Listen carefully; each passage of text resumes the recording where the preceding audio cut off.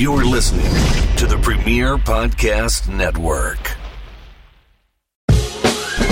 Foundation Radio is brought to you by 10th Ward Barbershop. Serving the historic 10th Ward in downtown Lawrenceville, 10th Ward Barbershop is a full-service barbershop offering quality haircuts, beard trims, and hot shaves. Adam gets his hair and beard trimmed by the owner of the shop, Ryan Kane, and he loves the laser point precision cuts and lineup he provides to him and countless other satisfied customers. But you don't have to take Adam's word for it. WWE superstars Corey Graves and The Fiend, Bray Wyatt, frequent 10th Ward for all their hair and beard trimming needs. Right now, all cuts and trims are by appointment only. So head over to their website at 10thwardbarbershop.com and book your appointment now with Kane, Jordan, and the rest of the team at 10th Ward Barbershop. That's 10thwardbarbershop.com. And we thank them for supporting the podcast.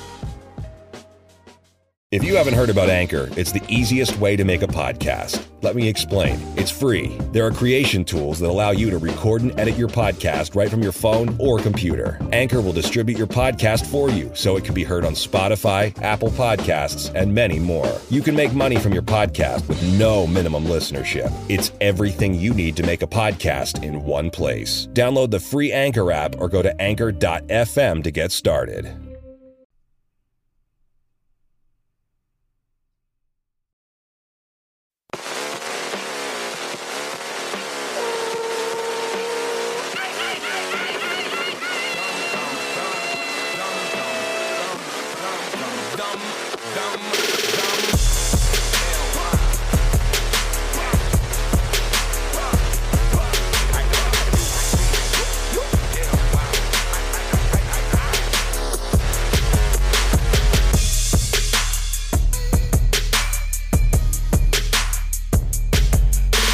Peace world and welcome to Foundation Radio. My name is Adam Bernard. Thank you so much for joining me today. Again, my guest here is an anti-abuse advocate. She is also currently running for the Democratic primary in the Georgia 10th Congressional District. Jessica Fore, thank you so much for stopping by today. I really appreciate it. How are you? I'm doing great. Thank you so much for having me. Absolutely. I'm happy to have you here. How is the weather? I know it's probably beautiful in Georgia all the time. Every time I've been there, it's always been fantastic weather. So I guess let's break the ice and start there. Yeah, well, it's been raining pollen lately, and I think it just started in Georgia. And then I told you earlier I've been up in Tennessee, so I was, it was actually still going there a little bit. But yeah, so we're just about past the yellow snow. And then we're going to have like a couple of days of spring, and then it's going to be blazing hot. So yeah, it's kind of like that in Philadelphia and then the surrounding regions. It's felt like winter, like pretty much since I feel like last August. And it finally got warm again, and now it's cold and it's warm, and it's just been an absolute nightmare. So hopefully warm weather is in front of us. But what I want to start with is just sort of a brief explanation from you as to who you are, in case anyone who's listening to the show isn't familiar with who you are or your background. Give me a little primer about who you are. Yeah. Well, as you mentioned, I'm Jessica Fore. I live in Athens, Georgia. I'm from Macon, Georgia originally. And, I'm a professional musician, and I'm a real estate agent, and I'm a Christian worship leader. And I've also been heavily involved in abuse victim advocacy, especially in religious settings.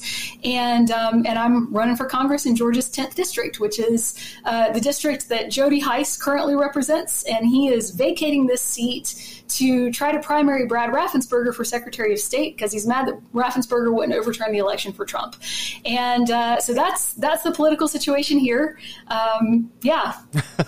I mean, people, I don't think people understand where the 10th Congressional District in Georgia is as important as some of the, Buckchester, Delaware County here in the Philadelphia region. I mean, it's a very important area. It's a very important district. And this election also has really serious consequences. I know that's kind of thrown around a lot, but especially something like the big lie and Raffensperger. I mean, this is a really big deal. So before we get into all that, because there's a lot of meat on that bone, which we're definitely going to dive into, but I wanted to talk to you more about your work as far as being a survivor and working in anti-abuse advocacy.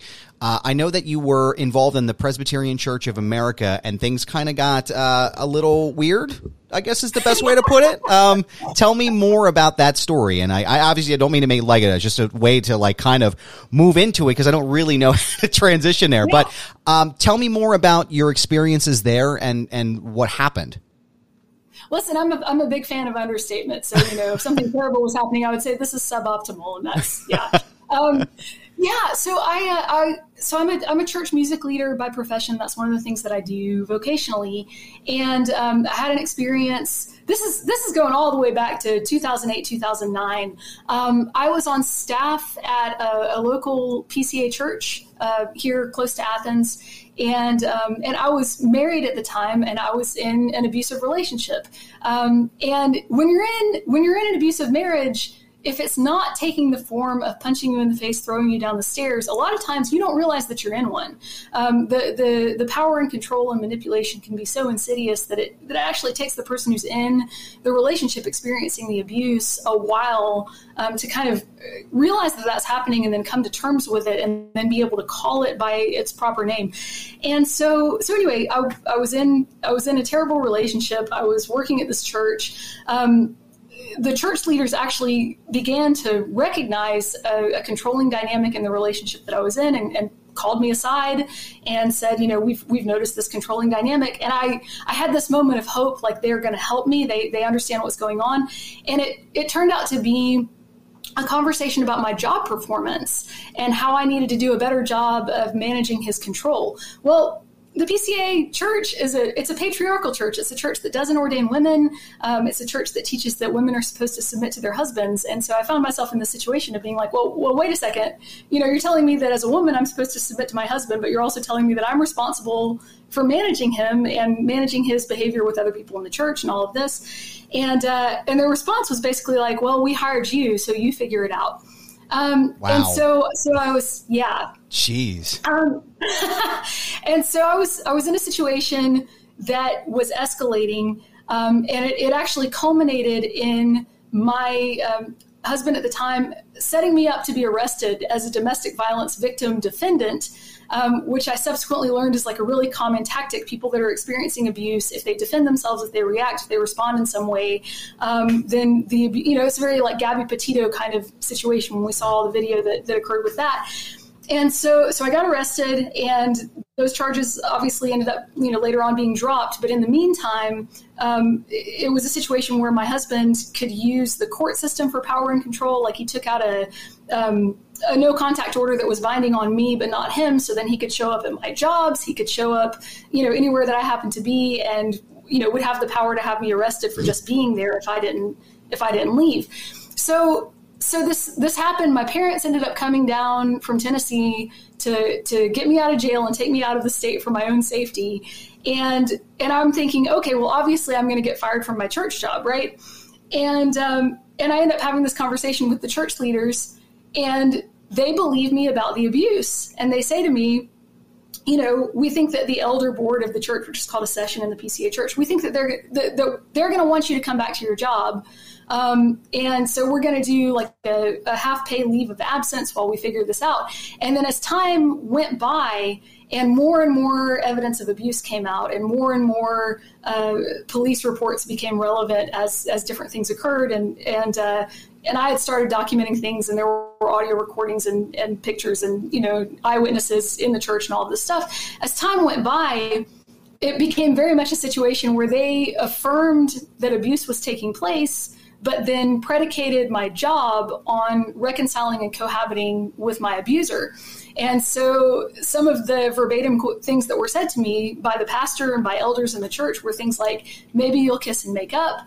And then when I was actually called in and fired, they said to me, the stated clerk of the session, who's like the main layperson, not really layperson because they're an ordained elder, but, kind of the main person in the church that's not the pastor, says to me, we can't sit around and wait to see whether or not you're going to reconcile.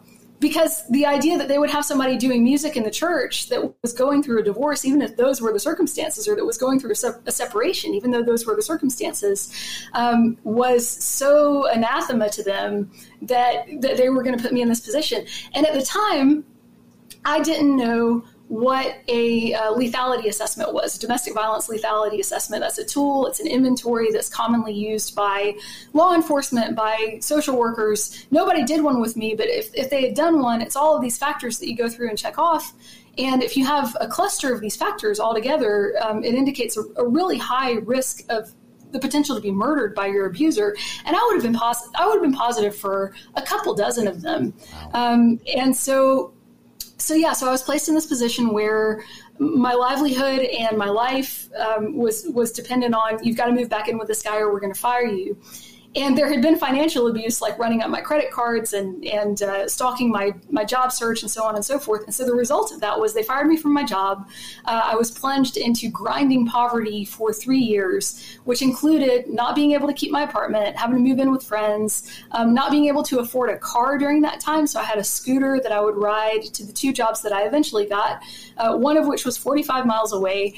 And it took me 3 years to dig myself out of poverty. And that was with significant assistance from friends and family, because my social circle was privileged enough, was stable enough to confer some of that stability and some of that help on me. And so anyway, I went through this terrible experience. My closest friends at the time were still members of the church. And so I sort of still ended up being relationally connected to the people that had done this while I was going through all of that. And then as I got on my feet, I started talking about that and processing it and starting to confront some things. And I started internally having conversations with the leadership of the church about how that had gone down. And initially they sort of vaguely apologized publicly before communion. I mean, It really is only as good as the church can do. Because I feel like what you're saying is a lot like the Catholic Church playbook. It's almost like the Presbyterians were like, okay, listen, I know that this stuff happened, right? But we moved him, so everything is fine now. Just come back and bring your kids. Meanwhile, there's another priest that's here. It's basically doing the same thing. I'm getting heavy Catholic vibes on this one, but well, in the Protestant church, it's so there's such a systemic abuse problem, especially in the more patriarchal settings where women are kind of automatically suspect and can't speak up for themselves, and there's this idea that everybody needs to submit to the men in the church. I mean, there's definitely a huge systemic thing there. Wow, that is surprising. And when you say about the divorce too, I was raised Methodist, and I usually use the line from I amend a line from Robin Williams. It's like Catholicism with like a third of the guilt, but it's also like in the Methodist church, it's like, okay, well, if you get a divorce, you get a divorce. That is what it is. It's not as frowned upon in the Catholic church. I'm surprised to find out that the Presbyterian church is the same way, though, because I guess I was under some kind of idea that this was different since they broke off, but it sounds like that is pretty much par of the course. Well, so there's a lot of different flavors of Presbyterians, and you talk about them breaking off. Like Ben and Jerry's. So fantastic. I got it. Yeah. Yep. Yeah. So back in the 70s, the PCUS split into the PCUSA and the PCA. And the PCUSA is kind of like the mainstream normal Presbyterians. And then the PCA is the stream that said, hey, we don't want to ordain women and we don't want to marry interracial couples, by the way. And so we're going to go and make a church. And they actually appointed Judge Leon Hendrick as the moderator of like their 3rd General Assembly in the 70s. And this was the guy who was the judge in the first Medgar Evers murder trial. Oh, God. The one that resulted in a mistrial. And he actually interrupted courtroom testimony to allow the guy that was running for governor at the time to like cross the courtroom in front of Evers' widow in order to shake the hand of Byron de la Beckwith, who murdered him. And they made this guy a moderator of General Assembly. So this is the cultural context of what was going on. Good grief. Wow. That is, there's so much to wrap my head around. But first, I guess the top level part of this is, I'm sorry that you went through that. And that is a really awful experience. And I've talked to, Catholic Church abuse survivors and just, sexual assault survivors. I know people in my circle. And sometimes some of those folks express like a fundamental crack in their faith and their religion. Did you go through any of those experiences as these things were happening? I mean, and tell me more about how did it strengthen your faith or did it weaken it? And if so, the long-term effects of that. Yeah, so it absolutely brought on kind of an existential crisis, kind of a faith crisis, because I had been, I'm a Christian, and I had, been somebody that like prayed for my future husband, and and had all of this, belief in God's plan for my life, and there was very much a strong sense that like that's going to include, you're going to do all the right things, and then you're going to have a godly marriage, and then that's going to, that's going to be part of what gets you where you need to be in life, and you're going to have a ministry calling together and all this stuff. And, and so like, I was a virgin when I got married, and I married a preacher's kid. I was a Methodist church as well, that I had grown up with here in Georgia. And I kind of did all the things right as a good church, as a good church girl. And then I ended up in this, completely toxic, controlling situation that was not at all what I thought it was going into it.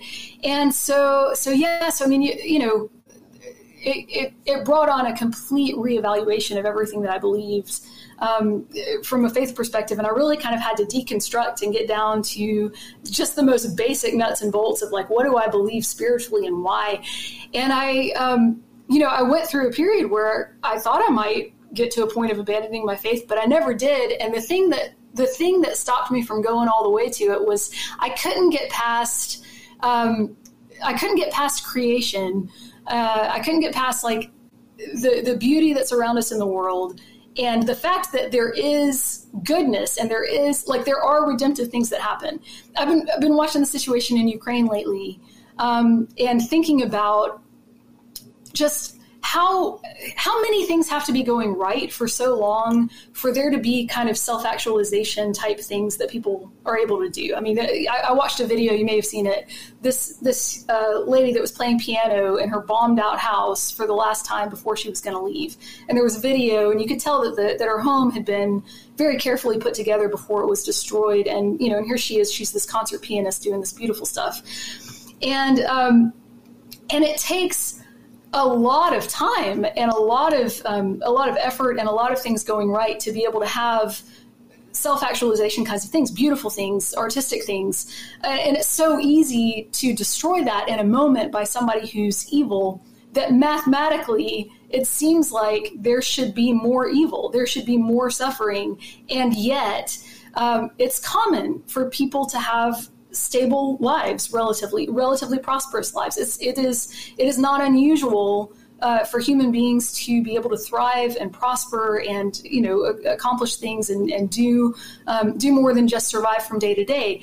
In wealthier societies more than poorer ones, right? So I mean that's a thing as well.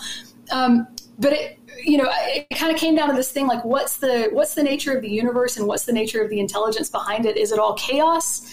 Is it intentional evil, or is there a nugget of goodness flowing through the universe where that's the ultimate reality? And then the stuff that we experience as suffering is an aberration from it. And that's why we, have this outrage, because it shouldn't be that way.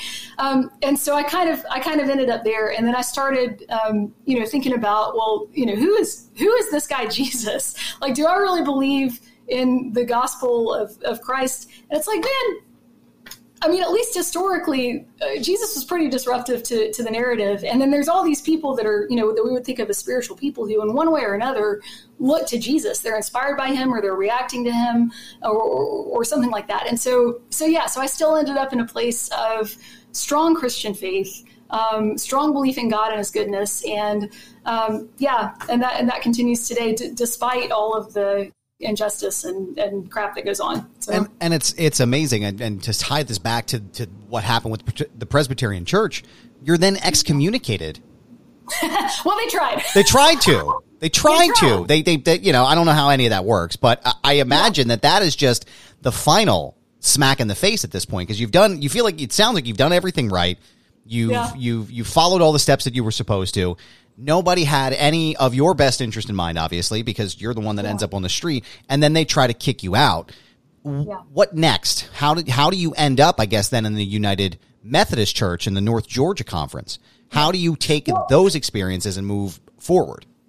Yeah. So, well, thankfully, this was my only experience with the PCA Church. I just happened to get a job in a PCA church. I see. Got it. Okay. So, all right. Well, safe on that one. Yeah. I know. Listen, so I grew up Methodist, and I've often thought about the PCA situation like, man, if there had been some good salty Methodists around, I never would have had to put up with any of this BS. They would have, like this would have, in the PCA, it was so funny. It was like it was like they had this really strong ethic about not gossiping. And so there was, all this crap was going on. Everything was on fire in my life. And like, crap, she was in jail and she left the state and she, and her husband's dealing drugs and like nobody knew what was going on because nobody would talk about it. And I just remember remarking to my family, like, man, if this had happened in the church where I grew up, everybody would have known everything the next day. Yes. But there also wouldn't have been this BS. Like the abuser would have been gone, probably gotten shotguns involved. I mean, it would have been a whole thing.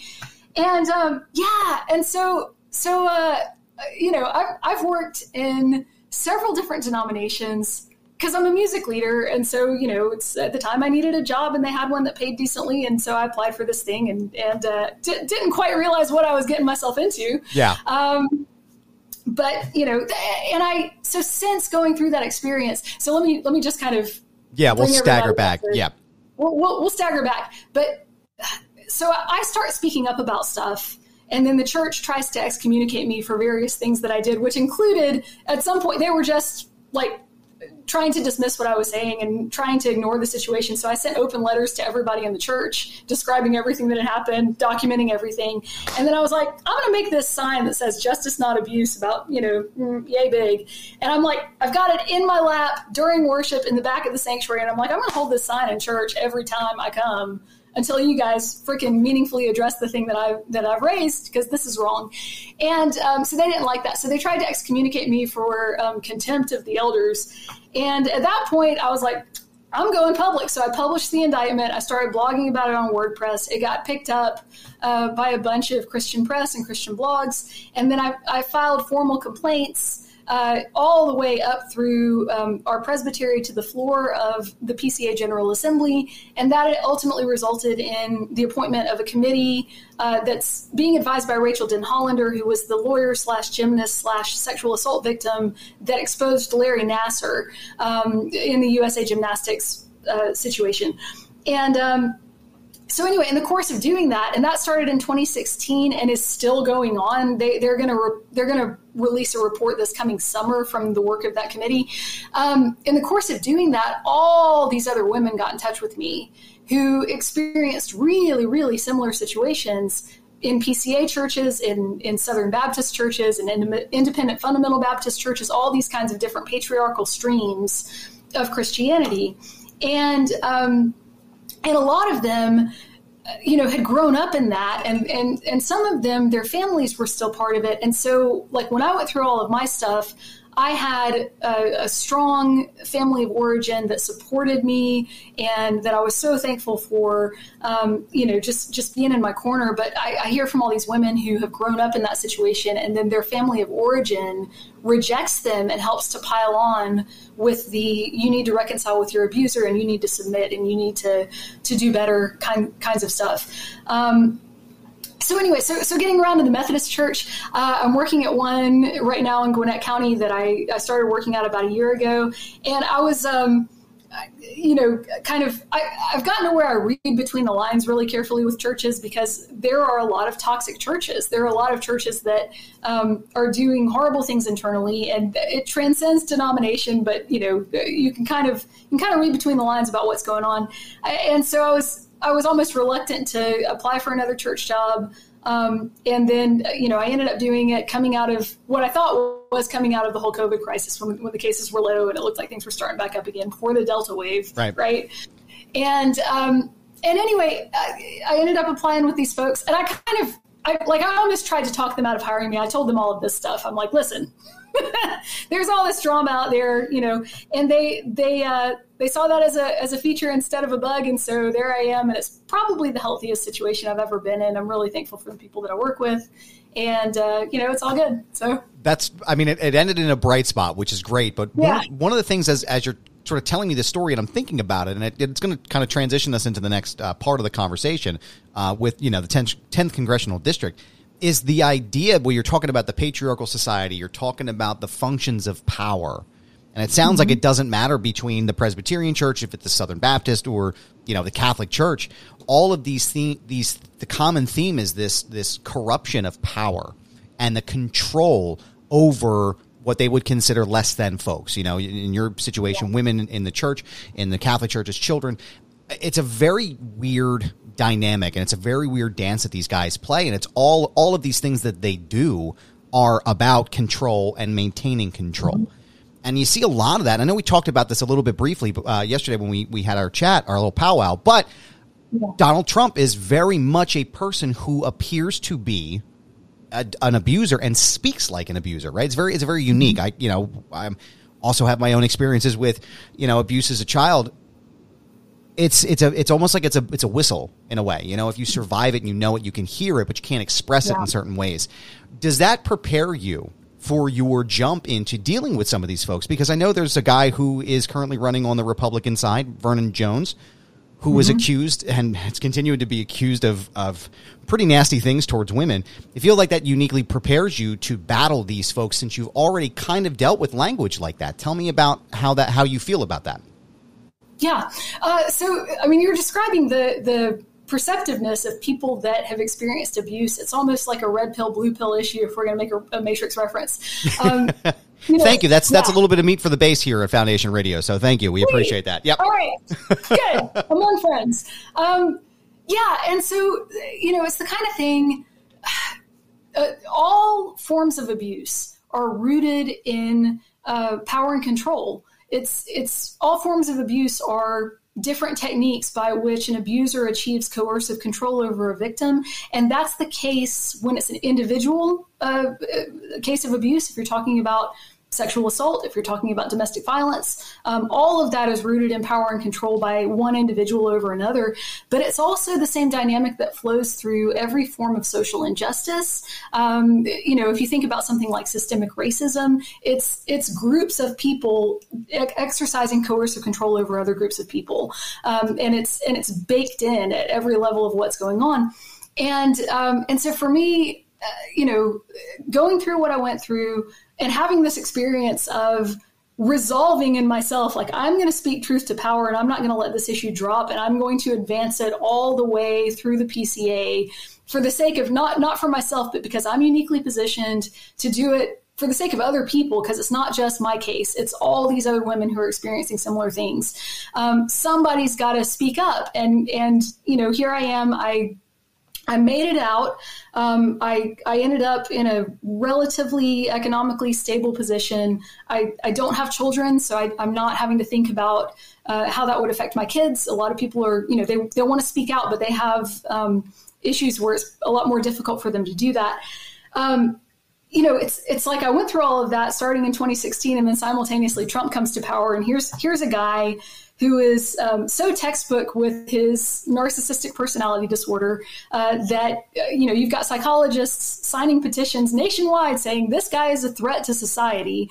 You've got his own niece who's a psychologist coming out and talking about it. You've got George Simon, who goes on political shows, but he's an author and he's a blogger that does character matters and kind of specializes in character disorders or significant personality disorders that manifest in this way.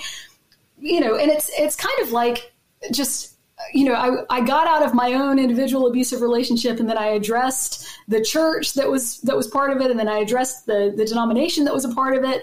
And then here we are in this, suddenly it's like, I can't get away from it. It's this national situation where suddenly the president of the United States has 36, credible sexual assault victims, and is just, using all the same dynamics of everything that I've seen up close and personal before.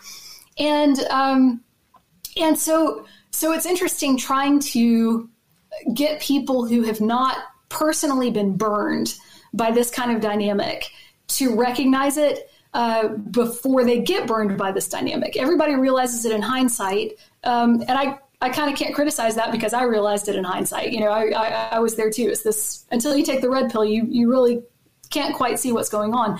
But parsing and describing the techniques of abusers and the kinds of dynamics that exist when they are doing their thing in organizations and in societies, it's actually something that can be discussed, and it's something that can be taught, and it's something that you can give language to. And so that's something that has become a particular wheelhouse of mine over the course of, really more than a decade of starting out just trying to figure out my own life. Like, how did I fairly strong person and, trying to do the right things. How did I get sucked into this situation myself? And then how can I be sure not to do it again? And then how can I help other people who are experiencing something similar? And so I'm watching all of this stuff go down. I probably ought to mention too, since I was a little kid, I've been very interested in World War II and what happened during the Holocaust. And I know everybody freaks out if you start mentioning that because they're like, "Oh, Godwin's law! Like you can't talk about Hitler or else you're invalidating everything that you say." Context is, as we say in everything, context is king. So you have to be able to look at these things, I guess, objectively and subjectively in some aspects, but you have to be able to look historically back at things and compare it to modern day happenings and give it analysis, the proper analysis it needs. I think in some aspects, I can see that where people are like, "Oh my God, Obama's Hitler," or "Oh my God, Trump is Hitler." And it's like, well, wait, guys, let's not paint with such a broad brush here. Let's really look at this and really dig deep before we start making these claims. But go ahead. I agree with that sentiment. Yeah. Yeah, and it's there's this crying wolf thing where it's common in rhetoric for everybody I don't like is Hitler, and then you can never talk about an actual reasoned historical comparison to the vulnerabilities that existed in the Weimar Republic in the 30s and the vulnerabilities that exist in the United States at the present day, which is not making a direct comparison between Trump and Hitler because they're evil, but they're different evil. Well, it's right. It's this. I don't want to say parallel dynamic or parallel for lack of a better word. It's a parallel system, because Trump hasn't really displayed the efforts to commit genocide on an entire group of people, right? But the levers of power that he's pulling, right, based on my own historical analysis and my study of World War II and pre, during, and post the Holocaust, a lot of these things seem to be right out of that playbook. The way that they, the aversion to the truth, the blind allegiance from a particular party. I mean, the power grab that almost happened in 2020. I mean, these are real, actual things that are studied, and historians are discussing this and waving the red flags. But you're right; it's become such a, I don't want to say it's a whistle almost. People are like, "Oh my God, everybody's Hitler," and it makes it impossible to have that dialogue. Yeah, it does. Although interestingly, Godwin, who Godwin's law is named after the whole you can't talk about Hitler, blah blah blah. He came out and said, you can talk about Hitler in reference to Trump if you're doing it academically, folks. Actually, he actually came out and said that. So. Well, as long as we have Godwin's approval, then we're going to do it. So go ahead. Yeah, we're going to do it. Dang it, Godwin says yes. So, So my grandparents, my grandfather and my grandmother on my mother's side were both World War II Army veterans.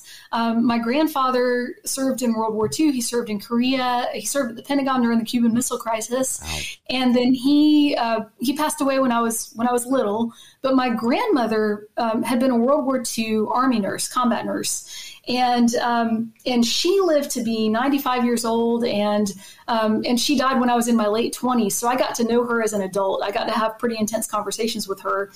And she kept photo albums during her time in the European theater.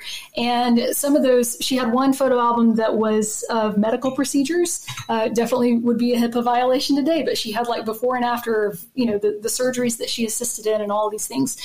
And but she never talked about the Holocaust until I was in my 20s, and I was doing a college history project, and I was interviewing her, and she started to describe to me how eventually at the end of the war in April of 1945, she was with Patton's Third Army, and they went to liberate a concentration camp. And when I spoke with her, she told me that they weren't allowed to go in after all because there was a typhus outbreak in the camp, and they were worried about the American medical personnel catching it. And so she told me that she never made it inside the camp, which is very characteristic of how my grandmother would have operated to kind of soften things. But what I found out just a few years ago by looking through her records and her personal effects is she was there. She went inside the camp. She had her camera. And so she took pictures in the crematorium of bodies piled up. She was literally physically there, witnessing all of that firsthand. And she lived with that for the rest of her life. And so I had this keen awareness, even as a little kid, of a little bit about what had happened in Europe. and how it had affected my family and the strength that I saw in my grandparents and how much that inspired me. But I was always just dumbfounded by this question of how all these people in a society can go along with such obvious evil, and how they can they can let all these injustices build up and erode over time, where it's almost like, there's the analogy of the frog in the kettle, that if a frog, jumps into a pot of boiling water, it'll jump right back out. But if you put it in a pot of cold water and slowly turn up the heat, it'll stay there and cook to death. And so there's this erosion over time. And individual abusers do the same thing. I mean, they test their victims. They slowly erode boundaries and kind of take things a little bit further. And they get you into a place where it's a little bit harder to leave. And I've been watching this happen with Trumpism since the campaign back in 2015. And I posted about it and kind of, trying to sound the alarm and having everybody that wasn't already on the same page say, oh, no, this is an overreaction. I mean, he's not really going to do anything that nuts. And then, it culminates in the Capitol insurrection, and we still have people trying to say, oh, well, that wasn't really that big of a deal, right? I mean, yeah. It's because it's been going on for so long that it's his MO, again, like we said, and I want to be clear on this too, for anyone that's listening to this as well. I am certainly not comparing something like the big lie to the Holocaust. Right. I want to be very clear about this. Right. What we're discussing is the dynamics of the idea of people going along with this kind of thing blindly, right? Yeah. It's the same, it sort of straddles that same world, but it's two very different situations. Correct. I say all that to say one of the things that I still struggle with right now in this age of Trumpism, because as Joe Walsh and I talked about last episode, we're not out of Trump. We're never going to be out of Trumpism until he is officially gone and completely gone from the world, right? And it's amazing to see people give up their ideals, their morals, their principles on the guise of this man saving something. Right? He's doing something for us. He's saving us. He's doing this. He's doing that. And now here we are still almost, a year or two or a year and a half rather removed from the insurrection at the Capitol before, the inauguration happens. And people are still, including your opponents in the 10th Congressional District, are perpetuating this lie. And I want to be clear about this too. Joe Biden won the election. Joe Biden won the election fair and square democratically. There is absolutely zero evidence of voter fraud. Zero. Mm-hmm. And it's incredible to see a lot of these guys. I mean, Jody Heiss, Herschel Walker, a lot of these candidates that are campaigning for seats in Congress are still perpetuating the big lie. And I kind of wanted to talk about this. I mean, do you think what do you think that's attributed to? Like, what do you think the spell of Trump is attributed to? Do you think it is a serious abuse thing on a global scale, or do you think it's something more than that? I think that Trump is an abuser of power, and there's this minority of the population that is comprised of people who are similar to him in terms of their psychological makeup and the way that they relate to others, which is from a perspective of coercive control and of, messing with people for sport is kind of what it comes down to for a lot of people. And abusers of power tend to recognize and support one another. And then they get coalitions around them of people that, have varying degrees of culpability in it. So there are people that they may not be pathologically abusive themselves, but they are interested enough in power and control that they want to go and align themselves with whoever they think is they're going to hitch themselves to the Trump train and hope, they're betting on that overcoming the will of the people and a continuation of American democracy. And so they're making these calculations about, hey, Trump is going to be the big thing, and I'm going to try to get a seat at that table so that I can have some power too. But I think a lot of people, in the general population are genuinely deceived and being brought along with it. And a lot of them are maybe more analogous to somebody who's in an abusive relationship where they believed that Trump, they believed all the BS. Like, oh, I'm a Christian and I'm going to protect your religious freedom and I'm going to save the economy and it's going to be America first and everything's great. And there are people that have believed that and have gone along with it, and they think that Trump is protecting their best interests, and they don't realize that they're just narcissistic supply for him and for his coalition of people who want power. And it seems like that kind of ties into this Jody Heiss character, who is now challenging Brad Raffensperger, which, as we know, was the Secretary of State in Georgia right now currently, but also was the Secretary of State during the 2020 election. He is most well known for the infamous phone call from Donald Trump looking for 11,800 votes in order to win the state of Georgia. I know that you confronted Jody Heiss recently at one of his campaign stops, and you handled yourself masterfully. I read the transcript. It's absolutely fantastic. But I would like a retelling here of that, if you wouldn't mind. Just a brief retelling of what happened there. And tell me more about his it seemed like he pretty much refused to give a real truthful answer on the questions that you asked him. Yeah. I mean, he engaged in deflection. So yeah, Jody Heiss rarely does any sort of public event, especially close to Athens. He doesn't really invite any kind of town hall interaction with people. And so he was doing this fly around tour on I guess he chartered a plane or had a friend with a plane. He was going around to all the little regional airports around the state of Georgia to campaign for Secretary of State. So he stopped in Athens at our little Athens Ben Epps airport, and crashed his party. So put on a red dress and went on down to the Jody Heiss rally,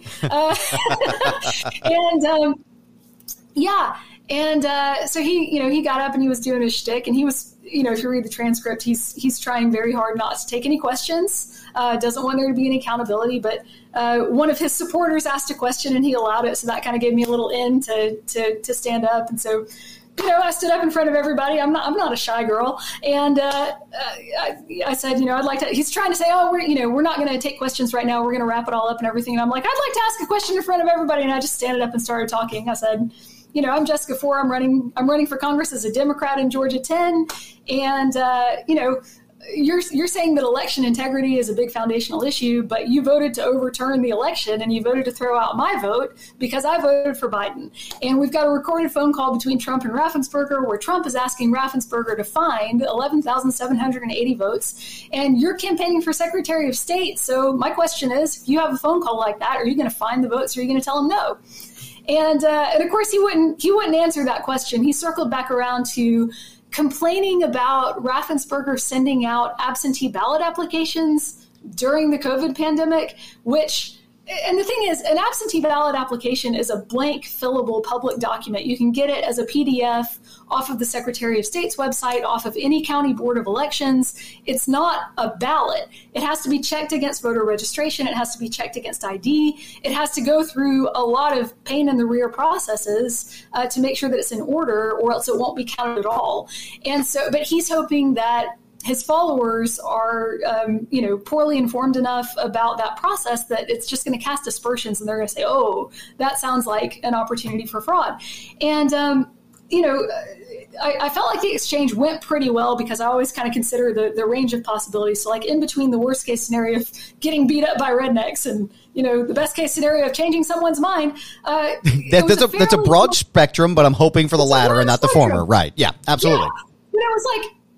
It was like a fairly cordial exchange, and then he he thanked me for running for office, and then he quickly talked over me and shut it up and wrapped up the meeting. But I spoke with him afterwards, and he was he shook my hand and was fairly cordial and said he wished me well and like all this stuff. And I go back. I have wondered about Heiss specifically because I get his mailings and I see his rhetoric and then how he interacts with people.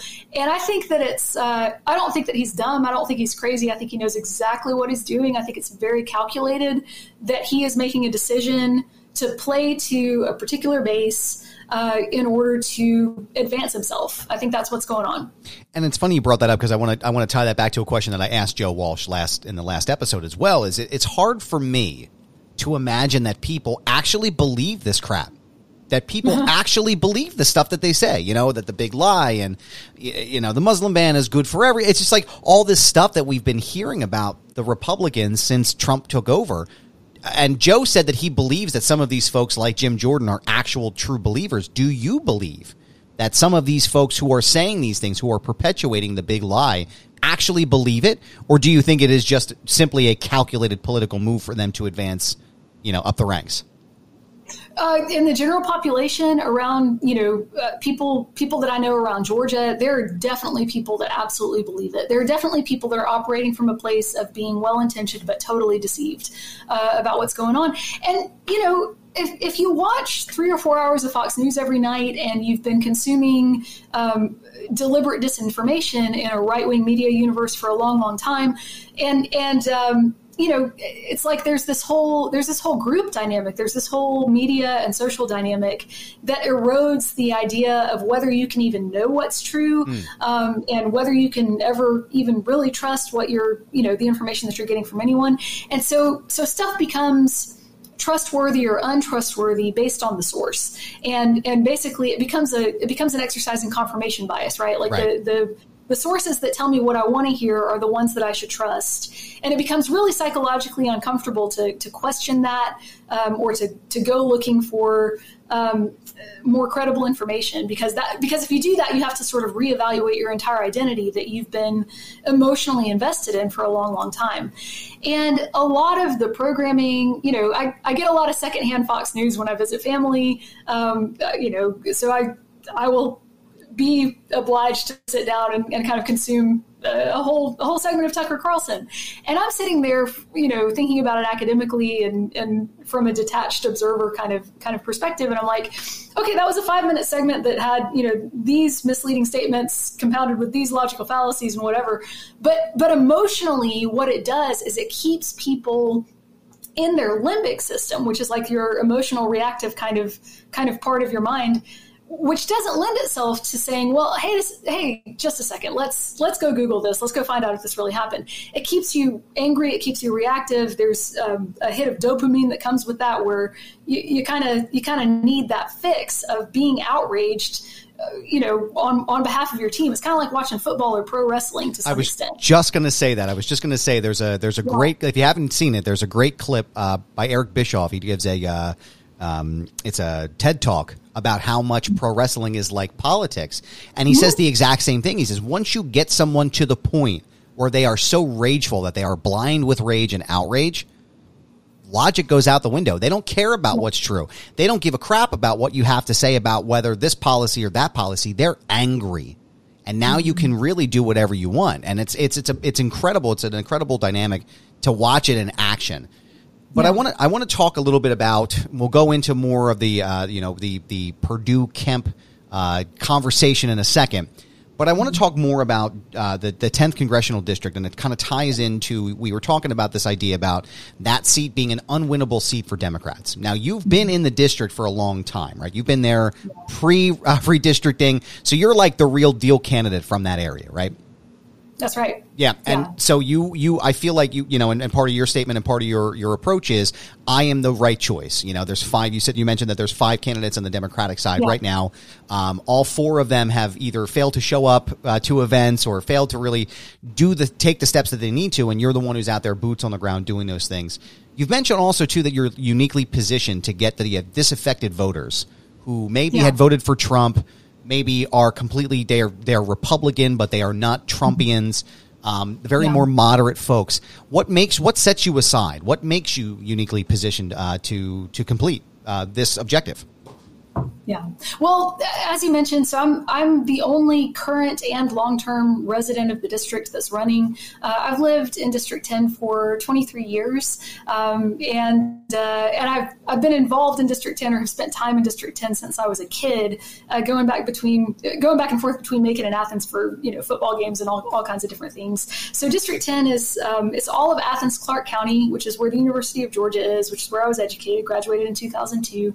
It's all of the contiguous counties around Athens, and then it's a bunch of counties south of there. It's 18 counties total, and that's down from 25 due to recent redistricting. So Athens is a solid, liberal bastion. We're a nice little blue dot in a sea of red. And so our state legislature definitely bleeds us into the surrounding red counties in order to dilute our voting power. And so prior to redistricting, this district was solid red. It was Republicans up by 28 points. With redistricting, the partisan lean has actually been reduced to Republicans being up by 15 points, which is still a red district, but it's kind of right on the edge of being competitive. So there are five Democrats running. Of the 5 running, 4 of them have a web presence and have shown up to any campaign events. Of those 4, there are 2 that live in the district. And of those 2, 1 lived in the district before redistricting a few months ago, and the other one has just recently been drawn in. Then there are 2 candidates that are probably running more serious campaigns in terms of showing up to things and trying hard to get elected, and neither of them live in the district. And the thing is, in order to have a chance in this district, it's going to take somebody who has the ability to make up a 15-point difference by being able to persuade swing voters, or at least being able to get them to abstain on that line item on the ballot and not vote against them. And so from my perspective, I'm the only one that has any chance of doing that. I'm the only first-time politician. The others have previous races where they've demonstrated that they don't get swing voters, even in their own communities where they live, which is, for a couple of them, not in Georgia 10. Since I've been living in the district for 23 years, I've been heavily involved in church ministry in the United Methodist Church, in the PCA, in the Anglican Church, and in several different streams of Christianity throughout the district. I've got a national platform because of the abuse advocacy that I've done, the abuse victim advocacy in the PCA Church. In the Methodist Church, the North Georgia Conference which is Methodist churches are organized into annual conferences. They're, regional groups of Methodist churches. The North Georgia Annual Conference is the largest in the world with 350,000 members. Wow. Yeah. And they have their annual meeting in Athens, where I live. And so I've hosted events for North Georgia United Methodist clergy. I've provided consulting to what's called the Connectional Ministries Office of the Methodist Church. Methodists are connectional, so they move their pastors around, and everybody knows everybody and all of that. And I've probably played music at every county seat Methodist church in Georgia 10, and I've served on staff at a handful of them as well over the years. And so I've got kind of this large network of people that, a lot of them are conservatives, a lot of them are tired of Trumpism, a lot of them normally won't vote for a Democrat, but they know me and they trust me, and they know my character and my integrity, even if we might disagree about some stuff politically. And the political disagreements that we have are like, let's discuss the role of the federal government in the economy, and which is really what a political disagreement ought to be. It shouldn't be like, did somebody win an election, or, should we have a democratic process for electing our representatives? And so yeah, it's going to take somebody with an existing network that transcends party, that gives some of these folks that are evangelicals, that are disaffected conservatives, that want small government and low taxes, but they're not on board with like a capital insurrection. Give them something that they can see as a viable alternative, and somebody that they can potentially support, even though I've got a D next to my name. One of the things I wanted to talk about as well, as far as, crossing over that bridge, because I know some Democrats have had that issue and some Republicans have had that issue, but I know that you are a supporter of universal health care. Yeah. How, I know a lot of the times, because I am as well, and one of the things I hear all the time is, well, how are we going to pay for it? Yeah. So what's your response to that? What are your plans in order to try to introduce universal health care? And also, as sort of a 1B to that question, how do you plan to present that to voters who may be cautious to vote for you because you support universal health care? Yeah. Oh man, there's so many parts to a good answer to that question. So first of all, I am a fiscally responsible capitalist businesswoman. I'm a real estate agent. I'm self-employed, and I have had to work my way out of poverty following the events that I was describing earlier. And so I went from being desperately poor, upside down in debt, unable to make ends meet, to through the course of making good decisions about getting out of debt and setting up different, streams of income and different different pursuits and things like that, have gotten to where I'm self-employed and able to, say, campaign for Congress full time for however many months it takes. And so I am very, very good at problem solving. I'm very good at getting things done on a budget. So, I think that it's important that we do ask questions. How are we going to pay for it? And that we have a realistic plan to do that and not try to pass unfunded mandates. And so obviously universal health care is going to cost some money, and the money has to come from somewhere. Okay. So first of all, my first point is, when we implement universal health care, the cost of health care goes down. Because right now, here we are in the United States, we have the most expensive health care in the world. And the reason that we have the most expensive health care in the world is because we prioritize the ability of corporations to make profits at every stage of the game. So if something happens to you, you take an ambulance ride to the hospital and they take care of you there, you are paying $1,800 or more for an ambulance ride, or your insurance on your behalf, because the corporation that's running that needs to make a profit. And then the hospital is owned by a corporation that needs to make a profit. And the IV bag of fluid that ought to be $2 is manufactured by a corporation that needs to make a profit. So it's a couple $100. And then there are medical billing corporations whose entire business model is, let's figure out how to upcharge everything so that we can squeeze more money out of consumers and out of the insurance industry and so on and so forth. If we go to a single payer model, let's say, if we look at say the Scandinavian models that are providing better healthcare outcomes in Norway and Finland and all of these kinds of places, we end up in a position where the government will offer a contract to say, somebody that's manufacturing hip replacements. And so the manufacturers of hip replacements have to actually compete with one another. Free market competition, yay. They have to actually compete with one another to get the prices down in order to win the contract. So it actually drives the costs of healthcare down when we don't have corporations profiting at every stage of the game. The second thing is, we're spending so much on healthcare right now. I mean, people's health insurance premiums are through the roof. And then even if you're paying for a health insurance premium, you probably have a significant copay and a significant coinsurance payment where you pay all this money for nothing to happen. And then if something bad happens, you pay all the rest of this money and you go medically bankrupt anyway, despite being insured. And we have some of the worst outcomes, despite all of the money that we spend on healthcare. And so anyway, I oppose tax increases that don't give a commensurate benefit to middle-class people. I think that one of the things that we need to do to raise revenue is we need to look at our top marginal tax rates. I know that's a big conversation right now, where we have some of the lower top marginal tax rates in the world. They used to be as high as 94% under Eisenhower. There are people on the left saying, hey, let's go that high again. And your viewers and listeners are going to know this, but just to say this for those that may not, when we're talking about top marginal tax rates, we're talking about taxes on all of the money over a certain threshold. So if that threshold is $10 million, we're talking about the $10 million in first dollar would it be experiencing this percentage.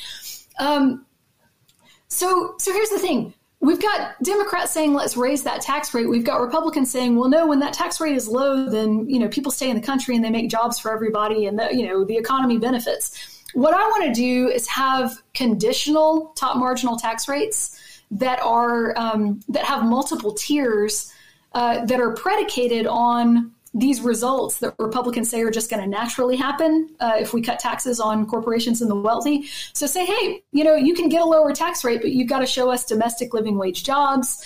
You can't be profiteering off of things during a COVID crisis and, say raising the price of gas relative to the price of a barrel of oil to the extent that we've been seeing lately. And so I think that we can get revenue from corporations that don't exercise as much social responsibility as others. And that would be one step towards doing that. I know that, like I said, the biggest thing I always hear all the time is, how are we going to pay for this? How are we going to pay for this? And there's ways to do it. It boils down to reallocation of funds. It boils down to a complete, not necessarily an overhaul of the top tax percentage, but it definitely comes down to that. The money is there. How we're going to get there is how we're going to allocate those dollars and how we're going to use that money effectively.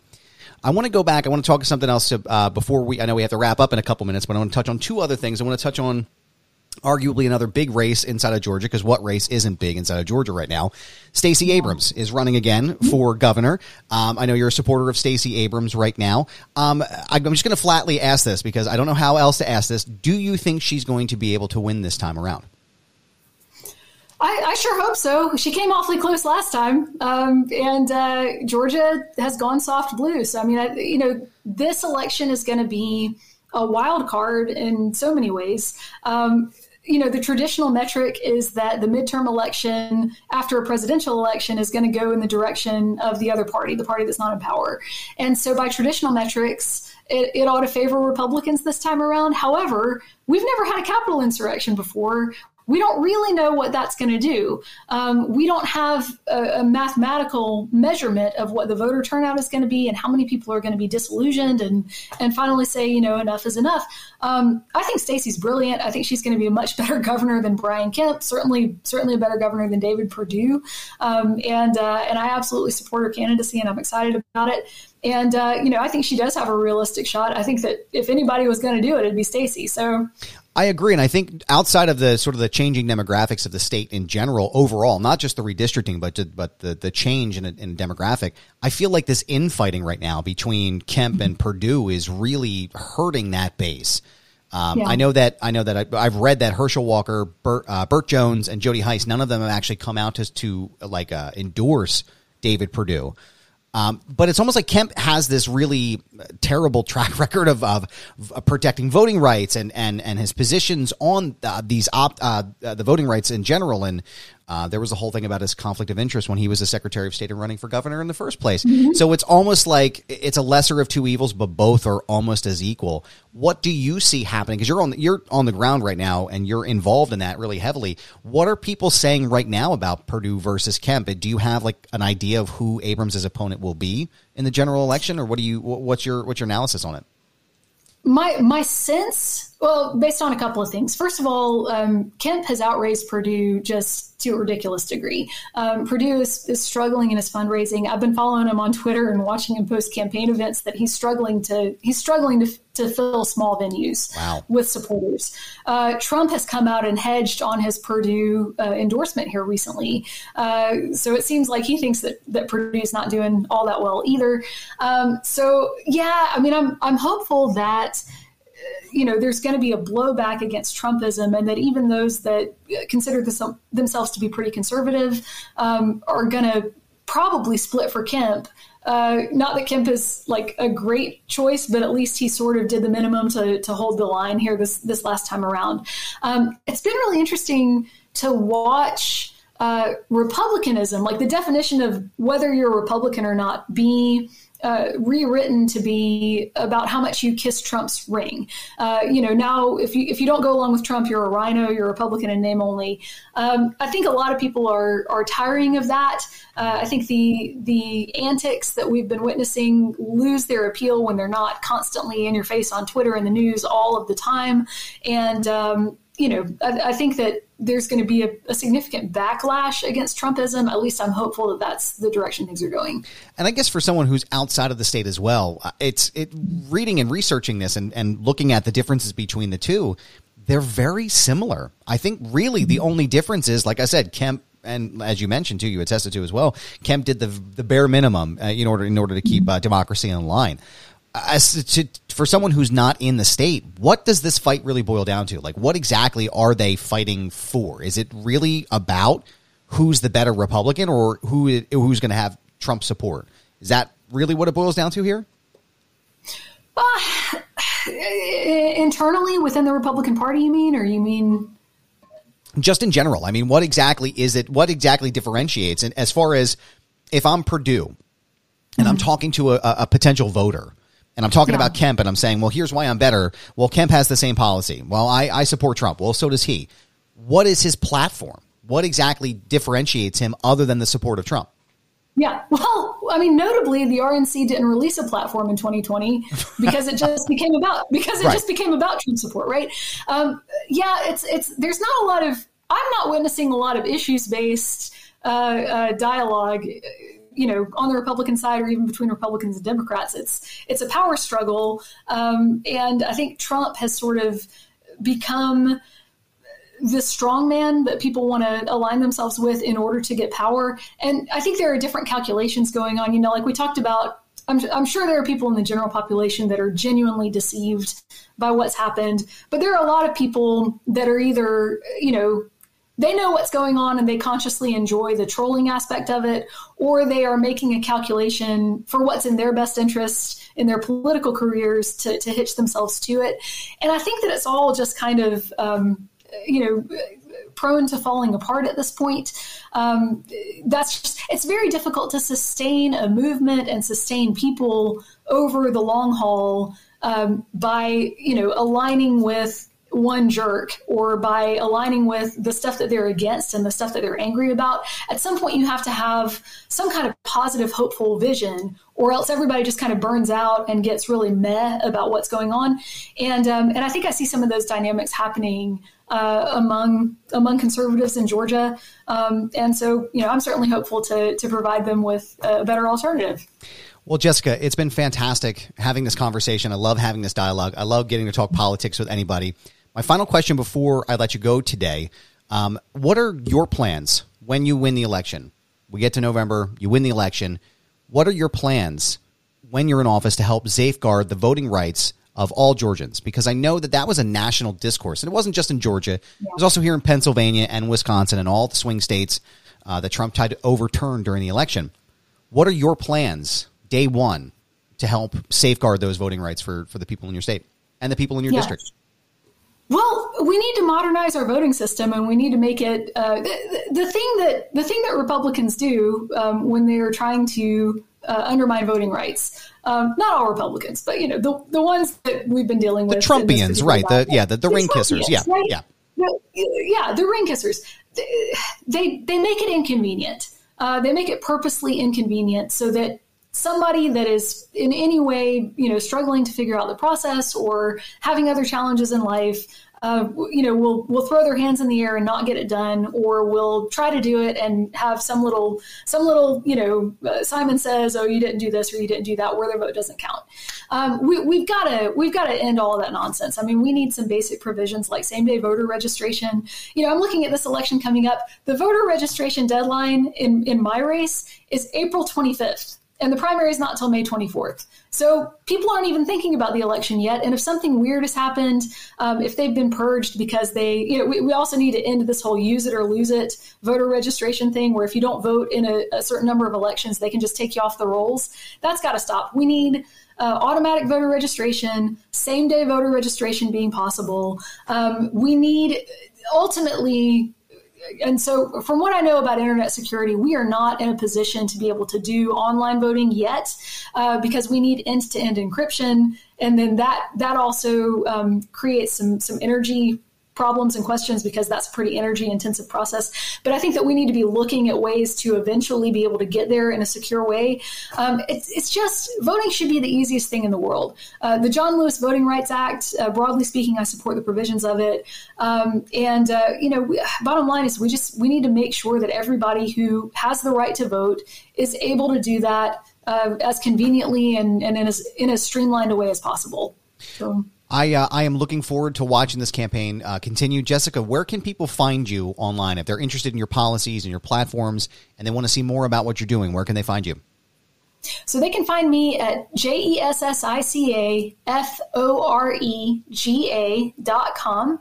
So that's Jessica Fore, my name with an E on it, GA.com. And then they can also follow me on Twitter at the same tag, Jessica Fore GA. And I would love to connect with everybody, and I'm glad to have a good conversation. So I have thoroughly enjoyed this. Jessica Fore, thank you so much for your time. Thank you for stopping by today, and good luck in the race. Thank you so much. I appreciate you having me.